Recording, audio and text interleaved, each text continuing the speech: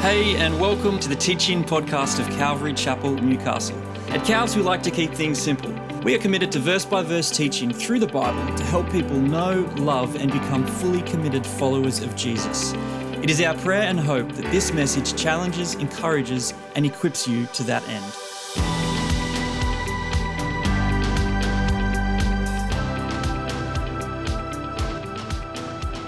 So this week we get to continue on in this journey looking at Jonah.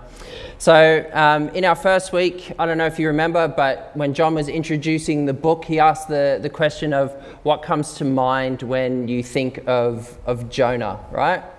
Or the book. And one of the answers was the fish, or as our kids' books like to depict it, a nice pretty blue whale, right? Really cute. But there's more to the story than just the whale, but we will meet this creature today. Jonah is often labelled, right, as this reluctant prophet. And for good reason. But you've probably seen already, and we'll see today, I think at times he's a bit more than that as well. He has been quite defiant up to this point, right? Last week, we left Jonah in the water, right? And the sailors on the boat sacrificing and making vows to the Lord. Where the sailors should have been worshipping their pagan gods, they were worshipping Yahweh. And where Jonah was supposed to be obeying God as his messenger, he was running from God and the message that God had told him to deliver. And we'll see that where Jonah should have died, being thrown into the water, and then into the belly of this creature, God showed mercy. Jonah is really this book of kind of upside down and back to front, right? So those who should be following God are not, and those who normally would not follow God are. And that which normally would bring death is actually leading to life. So this week we're going to meet the elephant in the room, as I said, or the fish in the room. We're going to hear Jonah cry out to the Lord in his prayer, which is pretty much all of chapter 2, right? Except for the vomit at the end. Today's sermon I've titled A Prayer Worth Digesting. So yes, you're welcome. That's my dad joke for the day. When we take a look at Jonah's prayer, I hope that it'll become clear what Jonah's heart is behind his prayer and the realizations that he comes to, because this is really important for us. But most of all, if you take anything from today or anything sinks in, right, I hope it's that you see God as merciful and gracious. And he's merciful and gracious despite our actions and through our circumstances, no matter how severe they may seem. So to help us with that, let me pray, and then we're going to dive in. Oh, Lord God, thank you so much for your word. Lord, thank you that it speaks to us. Lord, in our circumstances, whether we're at the top of the mountain or way down in the valley or in the belly of the proverbial fish, Lord, you are there and we can cry out to you. Lord, thank you that you hear us. Thank you that you love us. Thank you that you show your mercy to us each and every day. Go before me as I speak, Lord. I pray that I would speak your words and not mine. Amen. So Jonah has found himself, right, as I said, sinking to the bottom of the ocean, right? Going down, down, down. Has anyone here nearly drowned before? Yeah, right? So when I was in high school, we were on a canoe trip in the Barrington Tops. And I was in the canoe with my friend. He was at the front, I was at the back. As we're coming down the river, there was a tree that had fallen over the river. And the current was quite strong, so despite our best efforts and our not very good canoe skills, we ended up hitting the log. And as we hit the log, the current turned the boat to the log and rolled the boat. Now, my friend being in the front, he was closer to the shore and he stood up quite quickly, right? Because it was shallow. I went under the canoe and towards going underneath the log. As I went under, somehow I managed to grab the canoe behind me and I was holding on. It obviously wasn't very long, but in my mind I'm not strong enough to pull myself against the current and get out of here. If I let go and go under the log, there's just branches and there's roots and I'm going to get tangled and I'm stuck there. I'm done, right? This is it for me. No more Daniel in this life. I'm finished. Next thing I know, I was up standing next to my friend on the shore. I'm not really sure how I got to that point, but all I can think of is I was given some sort of extra portion of strength to pull myself out and get out of that situation, right? But it was a scary moment for me in my life. So in another attempt to run from what God had told him to do, Jonah had requested, right, to be hurled in the sea. Throw me in, it'll sort your problems, God will calm the storm, just chuck me overboard, right? He's now sinking. And when we get to Jonah's prayer, you're going to read his emotions, right, that he's going through as he's sinking. You will see that Jonah, right, he believed he was going to die. But does getting thrown into the ocean accomplish what we saw Jonah had hoped? Does Jonah get to escape what God had told him to do, commanded him to do? No, right? So God appoints, as Mish read for us, God appoints, or more literally appointed, a great dag or dagar, it's called. It's the word for fish. We don't know exactly what this was or exactly what it looked like, but we do know that it was God that sent this, and it was a dag or a fish, right? A great fish. I want to pause here for a moment, and you don't have to turn there, but you can if you want. Genesis 1:28, and then we're going to look Genesis 9, 1 through 2. But Genesis 1:28 says, "And God blessed them, and God said to them, 'Be fruitful and multiply, fill the earth and subdue it, and have dominion over the fish of the sea,'" the same word there, dag, "and over the birds of the heavens, and over every living thing that moves on the earth." And then when you get to Genesis 9, 1 through 2, it says, "And God blessed Noah and his sons and said to them, 'Be fruitful and multiply,'" very familiar, "'and fill the earth. But the fear and the dread of you shall be upon every beast of the earth and upon every bird of the heavens, upon everything that creeps on the ground and all the dag or the fish of the sea.'" And if I'm not saying that word correctly in Hebrew, forgive me. "Into your hands they are delivered." So Adam was given authority, right, over all the creatures, including the fish of the sea. Although Noah's command was slightly different in that he was asked to be fruitful and multiply and fill the earth, but instead of being asked to subdue creation, God said that all creatures, including the fish, would be in fear of Noah and his family. So essentially that they could be fruitful and multiply. Where am I going with this, right? So that which was pre-fall was under the God-appointed authority of man. And then post-flood was afraid of man for man's protection.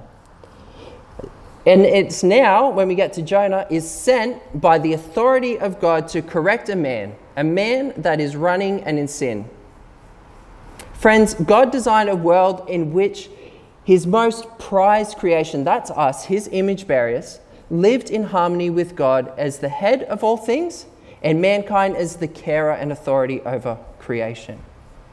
In our sin, we've tried to flip that, right? We've tried to overthrow that order and put ourselves as God. Jonah, he knew the power of God over creation, yet he tries to twist it to his benefit, right? Throw me in the ocean and God will calm the storm. Jonah knows God's power, and he tried to use it to escape God. It just doesn't work. He thinks the ocean that God created and has power over will provide him escape from that which God asked him to do. Doesn't work. Chomp. The fish comes and swallows him. And Jonah was in the belly of the fish 3 days and 3 nights. 3 days in the belly of something and surviving. I don't know what you thought when you read this for the first time. Hasn't God thought of stomach acid? Or doesn't God know that the food, Jonah, would at least be digested in that time? I came to the conclusion that if I get hung up on this, I'm going to struggle with a lot in the Bible, right? Or what about even the next chapters in Jonah, where a whole city from the top to the bottom that was an evil nation and God was ready to destroy repented, right? I don't know how Jonah survived this. I don't even know exactly what swallowed him. But I do know that God works miracles over and over again. And if we think that we can run and we can hide from him, just take a moment and listen to Psalm 139. O Lord, you have searched me and known me. You know when I sit down and when I rise up. Do you discern my thoughts from afar? You search out my path and my lying down and are acquainted with all my ways. Even before a word is on my tongue, behold, O Lord, you know it altogether. You hem me in behind and before and lay your hand upon me. Such knowledge is too wonderful for me. It is high, I cannot attain it. Where shall I go from your spirit, or where shall I flee from your presence? If I ascend to heaven, you are there. If I make my bed in Sheol, you are there. If I go to a belly of a fish, you are there. If I take the wings of the morning and dwell in the uttermost parts of the sea, even there your hand shall lead me and your right hand shall hold me. If I say, surely the darkness shall cover me and the light about me be night, even the darkness is not dark to you, and the night as bright as day, for darkness is as light with you. God sees and God knows. And as Tony pointed out last week, this is either a comfort for us, right? If we're walking with God, that comforts us. But if we're running from God, it's a bit uncomfortable and scary. I want you to jump with me to Matthew chapter 12, 38 through 42. John mentioned this passage in his intro to us, and I just want to take us back there. So then some of the scribes and the Pharisees told Jesus, "Teacher, we want to see a sign from you." But he replied to them, "An evil and adulterous generation craves a sign, yet no sign will be given to it except the sign of the prophet Jonah.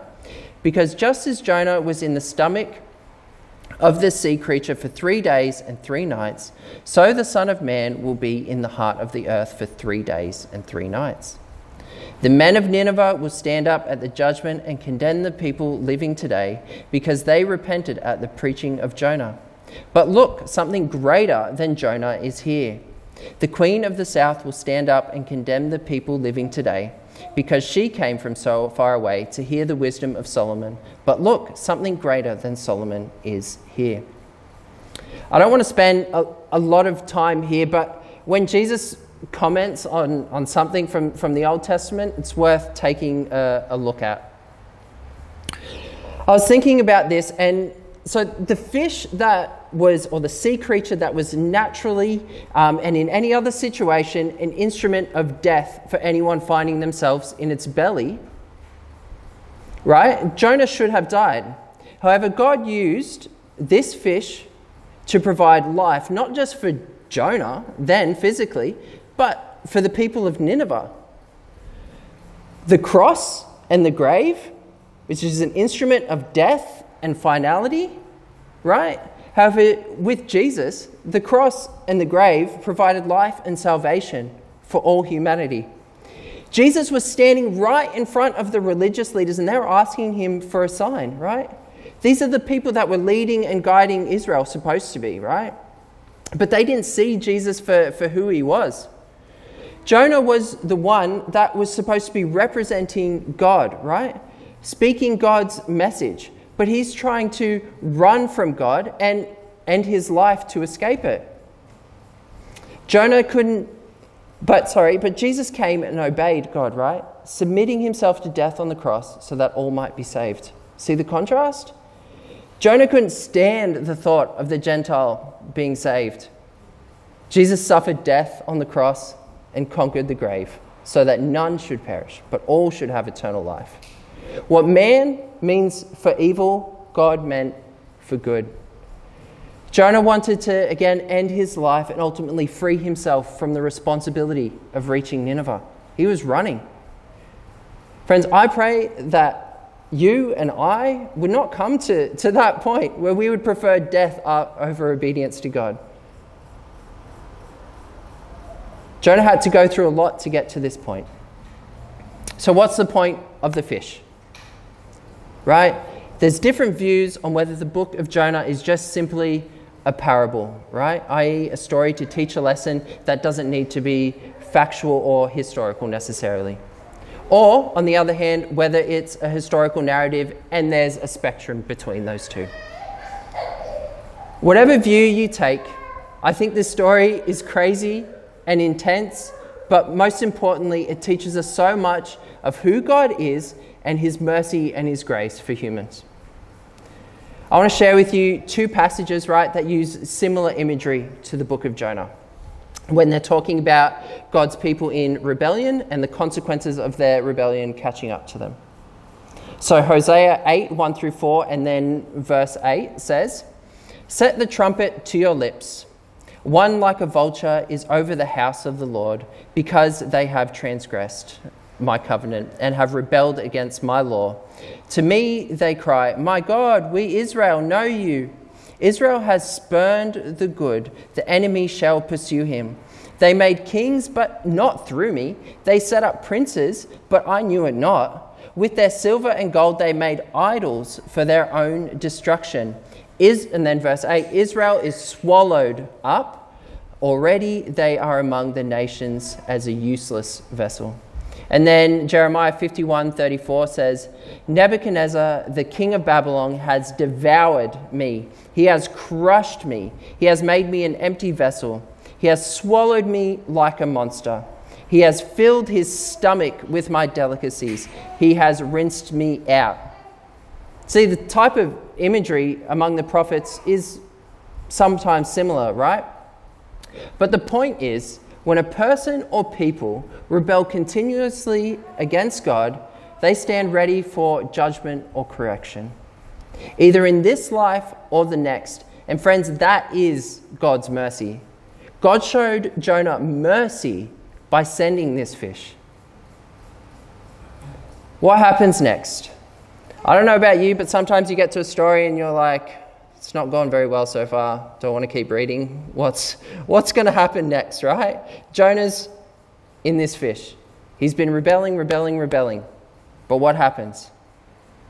We get to chapter 2, verse 1. "Then Jonah prayed to the Lord his God from the belly of the fish."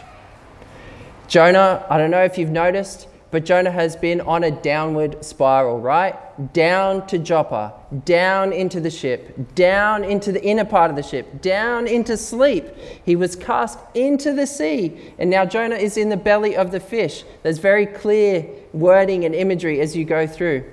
Jonah makes here his first good choice. What is it? He prays to the Lord. You don't have to put your hand up, but have you ever found yourself in such a low, hard place that all you can do is just cry out for help? Like a helpless baby, right? All they can do when they need something is cry out. They can't help themselves. I want to read here verses 1 through 3. "Then Jonah prayed to the Lord his God from the belly of the fish, saying, 'I called out to the Lord out of my distress, and he answered me. Out of the belly of Sheol I cried, and you heard my voice. For you cast me into the deep, into the heart of the seas, and the flood surrounded me. All your waves and your billows passed over me.'" I need to think about what Jonah's saying here, what he's going through. Sometimes God has to bring us to our lowest point, right, to just get our attention. I won't use names here, but I watched these clips recently. They're about 3 weeks apart, right? And in the first clip, a very famous person, let's call them person X, was absolutely berating and mocking his co-host on the podcast, right? person Y, for being a Christian. He was really, really digging into him, telling him he's absolutely ridiculous for believing in God, right? About 3 weeks later, there's another podcast with these two gentlemen. And person X apologized to Y for his comments, saying, the following 3 weeks of my life after mocking you and mocking your God were the worst I have had, including violent food poisoning, having major relational problems. I had equipment confiscated off me, and the list went on, right? X, he didn't make a commitment to follow God, but he said that I felt God's wrath for the first time, and it was because I blasphemed your Jesus. Right? It was a moment of recognition for him where he went from absolutely denying that God even existed to being like, oh wait, maybe he does. I'm not a prophet. I don't have some kind of special insight into your particular situation. But some of you guys might be going through something really hard, some really tough times. It might be due to sin or rebellion from God, and God might be trying to bring you back in line. It may be just circumstances in your life. Or like Job, this might be a time of trial and testing to refine you. Nonetheless, you may find yourself like Jonah, having gone down, down, down, and then find yourself in the proverbial belly of the fish. Stripped of all your ways out, seemingly nowhere to turn. If this is you, reflect on Jonah's prayer. We're going to see him in a moment, what he does with this. Verses 2 and 3 show us some realizations that Jonah has, right? He has 2 realizations. That God answered him and heard him, and that the waves, the billow, the storm were the Lord's. So firstly, that God answered him and heard. So it took Jonah to be in the belly of the fish in order to cry out to the Lord. Jonah heard from God, right? And he ran. Jonah was in the storm and he slept. Jonah was thrown overboard and he expected to die. And now Jonah is in the belly of the fish and he called out to the Lord. Sometimes I look around the world and I think, what is it going to take for people to call out to the Lord?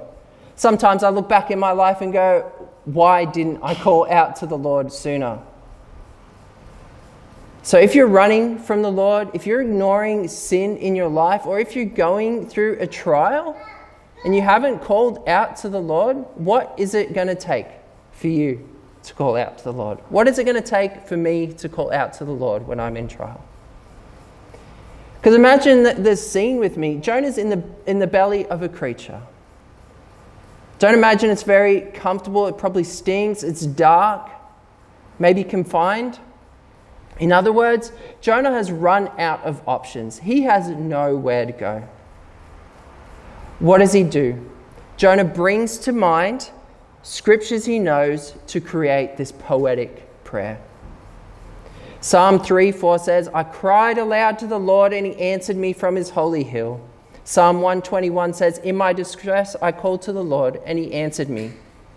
Right, Jonah's prayer could fit beautifully right into the Psalms. Jonah is experiencing God hearing him.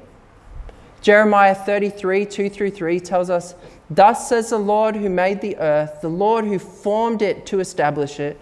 The Lord is his name. Call to me and I will answer you and will tell you great and hidden things that you have not known.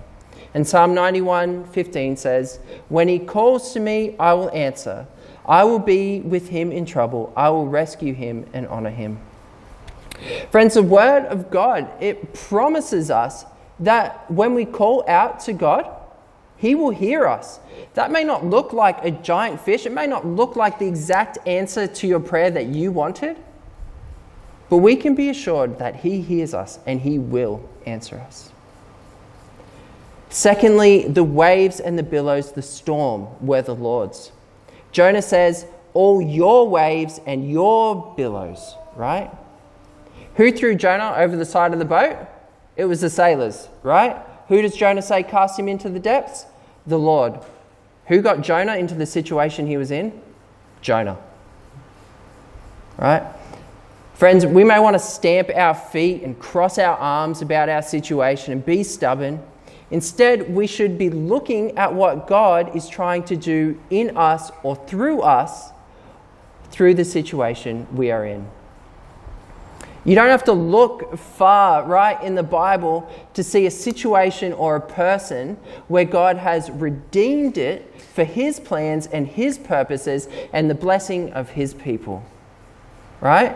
For example, in the beginning, the earth was without what? Form and void. What does God do? He brings about beautiful creation and order. Adam and Eve sin and get kicked out of the garden. God promises one that will come and crush sin and death. Skipping ahead, Joseph is thrown into a well and sold into slavery. He is later used to save Israel because of the position that God allowed him to be in. And ultimately, Jesus was killed and he provided salvation for the world. Despite you and I and our circumstances, God is working through it. Jonah recognized that God had pursued him, that although it was the sailors that threw him into the sea, God was at work in the situation. This was God getting Jonah's attention. One author described his tragic circumstances in his life as God dealing a severe mercy. Sometimes there are severe circumstances in our life. Again, I can't speak to the one that you may be going through, but God is showing you, or may be showing you, a severe mercy. God loved the people of Nineveh, and he loved Jonah.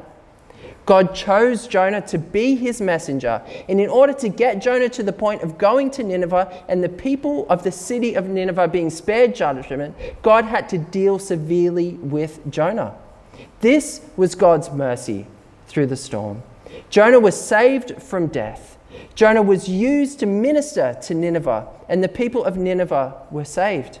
God showed himself merciful in this. It may not look like it from the outside, but God was showing himself merciful. Friends, look in hopeful expectation to what God will do.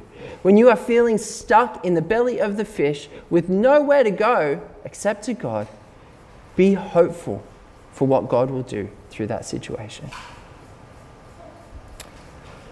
Next, verses 4 through 9, Jonah has these moments of realization and return. Jonah, in his poetic prayer, is recounting his circumstance literally from top to bottom, right? If you read through it, you'll see, you cast me into the deep, the flood surrounded me, the waves and the billows surrounded me, the waters closed over me, the deep surrounded me, the weeds wrapped around my head, the roots of the mountain, to the roots of the mountain I went down, whose bars closed over me, right? So there's this picture of him getting further and further down. This downward spiral, right, has been a theme. Yet, chapter 2, there are these moments for Jonah of realization and return to God. We already looked at verse 2 where Jonah called out to the Lord, a moment of return, and acknowledged that God heard him, a moment of realization. I want to look at 3 more moments of return and realization. First, yet I shall look upon your holy temple, verse 4. So the temple, right, for Israel, that was the epicenter of God's presence for them. That is where they met with God. That is where they made sacrifices to the Lord. That is where the presence of the Lord dwelt. The reference here that Jonah is using could refer to the physical location of the temple or simply wherever God is, right? Jonah looks up on God's holy temple. Finally, Jonah is looking up, right, instead of this down, down, down, down. Jonah believes he is driven away from the Lord, yet he trusted that he would be in God's presence again. Either in this life at the physical temple, if that was what he was referring to, or in God's heavenly abode. 2 Corinthians 4:18 says, "So we fix our eyes not on what is seen, but on what is unseen. Since what is seen is only temporary, but what is unseen is eternal. Romans 15:13 said, "May the God of hope fill you with all joy and peace in believing that by the power of the Holy Spirit you may abound in hope." So 2 questions for us today. What are we fixated on? Things that are temporal or things that are eternal? Can we, like Jonah, say, "One day I will look on your holy temple"? Or are we too focused on the circumstance? No matter your circumstances, are you filled with joy and peace? Very easily said, very hard to practice. Second, Jonah says, "Yet you brought my life up from the pit, O Lord my God." The word pit here is synonymous with death. So this is Jonah's realization. Jonah has been running and running, right? But now here, he says, "O Lord my God." And it just brought back that song, right? "O Lord my God, when I in awesome wonder consider all the works thy hand hath made, I see the stars, I hear the mighty thunder, thy power throughout the universe displayed." Jonah had experienced God's power already, right? In his calling, firstly, to reach Nineveh, over the circumstances for the lots to fall on him with the sailors, over the storm, over the sea creature, and ultimately over his life. Jonah was experiencing God's power and he calls out, "O Lord my God." Friends, we live in a culture where the mantra, right, is be what you want to be, you can do what you want to do, every man's his own God, evil is good and good is evil. That's kind of the world that we're living in. But friends, we have the reality that God, through his son Jesus, has made a way out of the pit. Romans 10:11 through 13 says, "For with the heart one believes and is justified, and with the mouth one confesses and is saved. For the scripture says, everyone who believes in him will not be put to shame. For there is no distinction between Jew and Greek, Jonah and the Ninevites, for the same Lord is Lord of all, bestowing his riches on all who call on him. For everyone who calls on the name of the Lord will be saved." You may not be spared from your circumstance or your situation. But if you are a believer, then you, like Jonah, can rest in the hope of being in the presence of the Lord. Thirdly, Jonah has a return. "I remembered the Lord and my prayer came to you." I'll keep this one short because it really ties in with the other two. But there are times in difficult circumstances where I forget the Lord. I try it my own way first. I try to just take care of it. The word here, remembered, can also be translated as professed. I professed the Lord and my prayer came to you. It reads like Jonah, right, is at the end. He's at the edge of death and he remembers the Lord. Remember the sailors calling out to their gods on the ship last week? Who answered? Who provided the way out of their situation? Who calmed the storm? God did that. There is no other so-called God or entity. There's no Zeus or Osiris or Brahma or Maui or Biami. There is one God. And when mankind humbles themselves and prays to God, big G, our prayers are heard.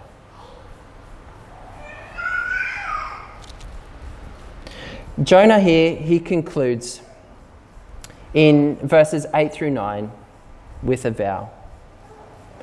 Right? He says, "Those who pay regard to vain idols forsake their hope of steadfast love. But I, with the voice of thanksgiving, will sacrifice to you. What I have vowed, I will pay. Salvation belongs to the Lord."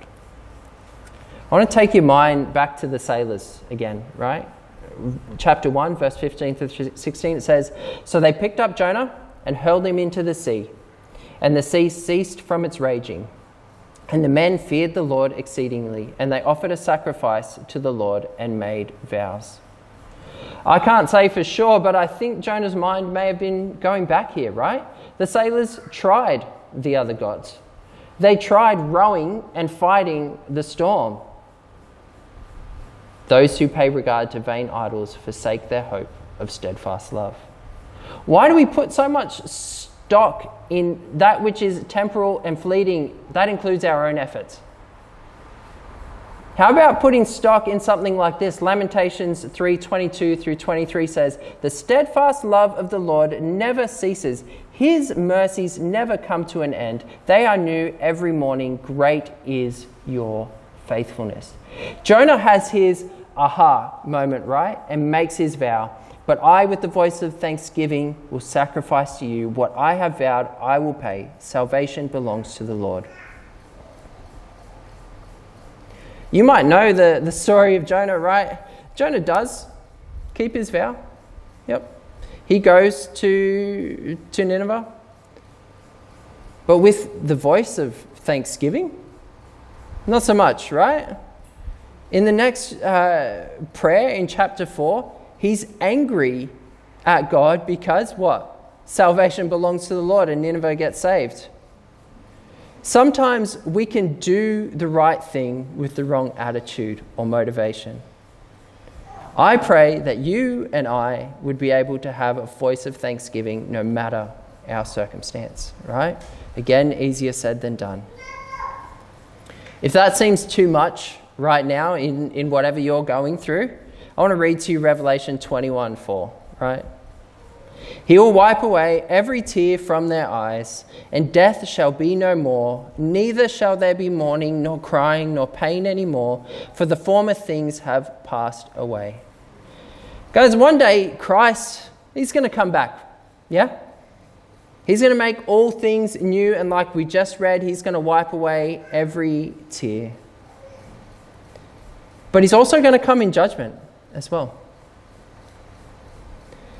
But as we live our lives, let's live lives of thanksgiving and hopeful expectation. We're going to see the Lord face to face one day. Finally, we get the last verse in chapter 2. "And the Lord spoke to the fish, and it vomited Jonah out upon dry land." Lovely. I want to leave us with two reminders. Right? Jonah's out of the belly of the fish. Our situation, right? It might seem severe.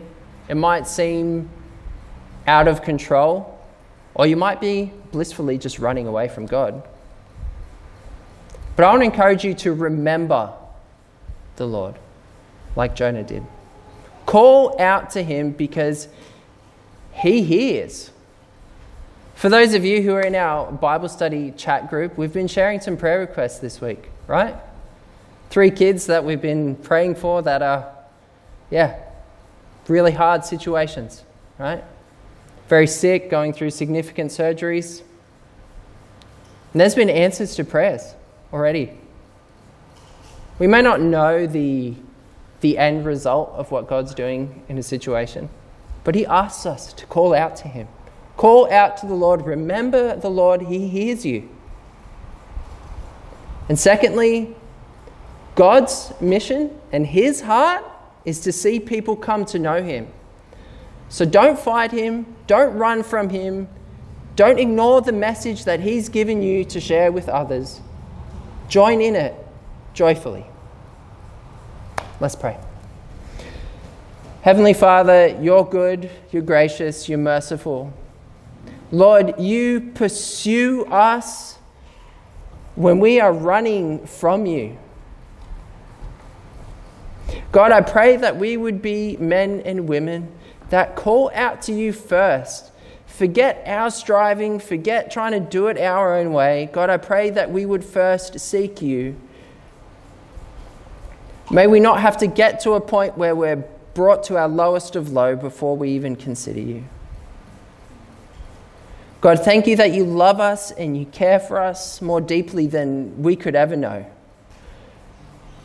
But God, the reality is that we live in a world that's sinful and broken, and we go through hard, tough stuff. God, we have friends, we have family, Lord, that are going through hard times. God, may we call out to you on their behalf. God, and may we join with you in your mission and your plan to redeem this world. Lord, you call us to share your message, Lord, and that is that Jesus came, he died on the cross for our sins, Lord, but not only that, he conquered the grave for us, Lord. He conquered sin and death so that we could be in right relationship with God. That is the message that we have for others. That is hope and light in a dark world. God, help us to be about your business and not running from it. We commit this to you, Lord, in Jesus' name. Amen. Thanks for listening to the teaching podcast of Calvary Chapel, Newcastle. If you would like to check out more of our teachings, please visit ccn.org.au/teachings.